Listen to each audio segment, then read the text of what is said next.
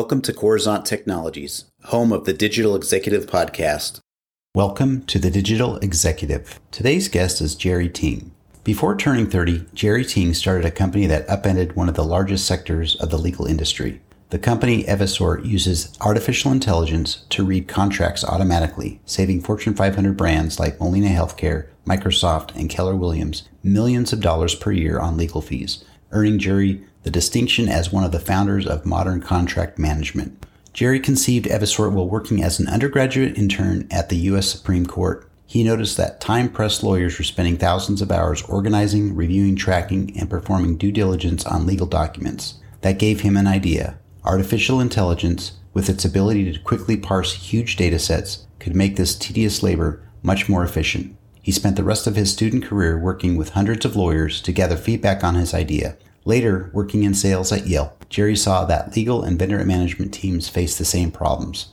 He realized that if AI could analyze documents in litigation, it could also comprehend complex business contracts. Well, good afternoon, Jerry. Welcome to the show. Yeah, thank you. Nice to be here. Awesome, Jerry. I appreciate you jumping on. I love doing podcasts. Of everything I do every day, all day long, podcasts are definitely my favorite. My audience has heard that probably 300 times now, but just wanted to share that with you today as you're a new guest, and we're so happy to have you on. So, Jerry, we're going to jump into the questions. You've got quite the career in fintech as a board member and now the co-founder and CEO of Evisort. Is that pronounced correctly? Yes, Evisort. Evisort. Just wanted to make sure. Could you share with our audience the secret to your career growth and what inspires you? Yeah, I think for me, the secrets for the career growth is be open to new opportunities, especially ones that may not be ones that you were planning for. I think for me, when I think about my career and what took me from where I was as a young kid coming out of college to where I am now, it was nonlinear, right? I think when we're younger, we're told, hey, if you work hard in school and you do this job and you do this, you'll become a manager, you'll become a director, then you'll become a VP, then you become C-level, and then maybe you'll become a CEO. And I think that that's really not the career path that most folks that I know, that especially the ones that work in fintech, that's not really the career path that we follow. It's a lot of sporadic here and there's, right? For me, I've tried, many different careers. I changed careers 4 times. By the time I was 30, I tried a career in technology sales and being a lawyer, working in management consulting, and also in investment banking. And eventually led me to become a startup founder and then a startup CEO. And so I think for me, the big secret is that's normal.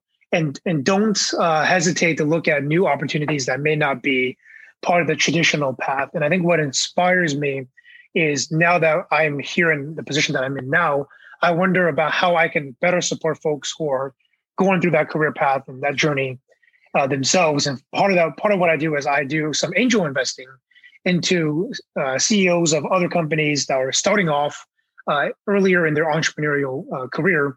And I invest small checks as a way to just build a relationship. Because for me, if it wasn't for my early mentors and my early investors, I certainly wouldn't be where I am today. That's amazing. And, Jerry, I think you're right on that. It's just awesome how people kind of, whether you have a mentor, they don't teach all this stuff in school, obviously, but you have certainly found your way. And now that you've kind of latched onto something that you're passionate about, you're certainly seeing where you can actually apply your skills, your knowledge, and your passion in life. So thank you for sharing that. And so, Jerry, we're going to jump into question 2 about the pandemic. It's starting to lift. We hope we go back to some sort of normalcy soon. But what is your plans for growth going forward? And will it be any different than the last 14 months? Yeah, I think related to my answer for question 1, nothing could have prepared us for the pandemic. Right? No one thought going into 2020, a year where we thought, hey, it was 2020 is going to be a great year and it's the start of a new decade, and no one was going to prepare us for the world, going through a large tragedy with the pandemic, and then businesses all working from home, right? And so I think for us, it's, what we do going forward is also a reflection of what we learned in the last 12 months. When the pandemic first started, we didn't know if, we sell contract management and we sell AI that can read contracts and automate the reading of contracts. And so we sell to businesses as our main target customer. And we didn't know if they're going to have any budget to buy a software like this when employees and teammates were actually being furloughed. And so what we did was we actually slowed down our marketing a little bit. And we worked with the team that we had, and we did the best that we could. And we were able to actually hit all of our sales goals and targets with a smaller team, right? But now we look forward and we say, hey, we think that there may be a large boom that comes after the pandemic because of the pandemic forcing things like digital transformation and modernization, especially in regulated industries like healthcare and financial services, where before the pandemic, they were maybe a laggard in adopting new technology. We think that this is the right time to put the pedal to the metal and really grow our team and be aggressive, because we think it's going to be a generational opportunity in life working in a digital, modern infrastructure that I think a lot of companies had to adopt during the pandemic. They're not going to go back to a more legacy stack of software. Great. No, I appreciate the share. And everybody has a unique story for this pandemic, obviously. But I'm glad you were able to meet your marketing or sales numbers during that time with the smaller team. I think that's just another testament to, the human race rising up and taking on a challenge like the pandemic. So awesome for you.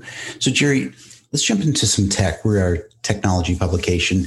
You're obviously leveraging some new and emerging technologies within your tech stack. Is there anything you can share with us today? Yeah, absolutely. And I spend a lot of my time meeting with CIOs of organizations, especially regulated organizations, that really have to know what's in their contracts, right? And so for me, the whole genesis of starting Evisort was I used to be a lawyer and I had to read a lot of contracts, right? And if you think about banks or healthcare companies, they spend a lot of time managing their contracts because of regulation. Know your customer, know your vendor. These are regulations and laws that they have to comply by. And so for me, the technology that we use at Evisort is actually really, really exciting, because what it does is it automates some of the more tedious, mundane tasks related to closing new customer business. So we can help companies actually negotiate and approve new customer contracts more quickly and new vendor contracts more quickly from a supply chain perspective. And we can do that with AI and automation, right? So what bothered me when I was a lawyer was I had to go through maybe a 100-page document and manually read through and look for risk and approve things manually using AI and machine learning and a specific field of machine learning called natural language processing. What we're able to do is our system is able to read a new contract in just a few seconds and pull out the most salient points and present those points to a lawyer, to a procurement specialist, to an operator or a salesperson, and say, here's the areas that we found that are worthy of your human review. But the other stuff is pretty generic. Let's focus your time on the areas that matter so we can help you move your business more quickly. That's awesome. And, I think because of the pandemic, it's not a matter of thinking, but we've seen so much innovation in the last 14 months. It has been amazing, especially in the areas of AI and NLP.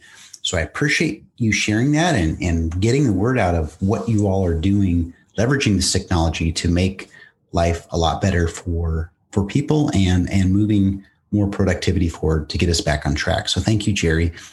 So Jerry, last question here. I just want to ask you, can you share something from your career experience that would be helpful for those looking to grow their career in tech or entrepreneurship? Yeah, I think for me, when I first started Evisort, the thing that helped me get the company off the ground was a empathy and an understanding for users and for customers, not just for how to help them in their day-to-day, but actually how to help them move the corporate needle, so to speak. And I think that empathy and that awareness and that understanding from both a product management perspective, but also as a salesperson, I think that is, those are skills that I think we're not taught in school or early in our careers, right? I work with a lot of founders and I'm an investor in several companies where the companies were started by engineers by background. So they're very good at the technology. And what I see them develop and what they grow as a part of their skill set is the ability to understand how do you sell a piece of software into an organization and how do you have the conversations around business impact and ROI, right? Focus not on the features that you have, but on the business outcomes that you can drive. Because at the end of the day, somebody, a VP, a manager, or somebody in the C-level has to approve that IT budget. And for them, the question that they're answering is, how do we save time? How do we cut costs? Or how do we drive more revenue? If you can focus on those KPIs it'll help you with building your technology company as an entrepreneur. That's awesome. And, at the end of the day, focusing on the people part of it and giving that great customer experience is really that empathy, what you had mentioned, Jerry, is just the right way to do business. And we appreciate your share on that. So, Jerry, it was a pleasure having you on today, and I look forward to speaking with you real soon. Yeah. Thank you, Brian. It was a pleasure being on. Bye for now.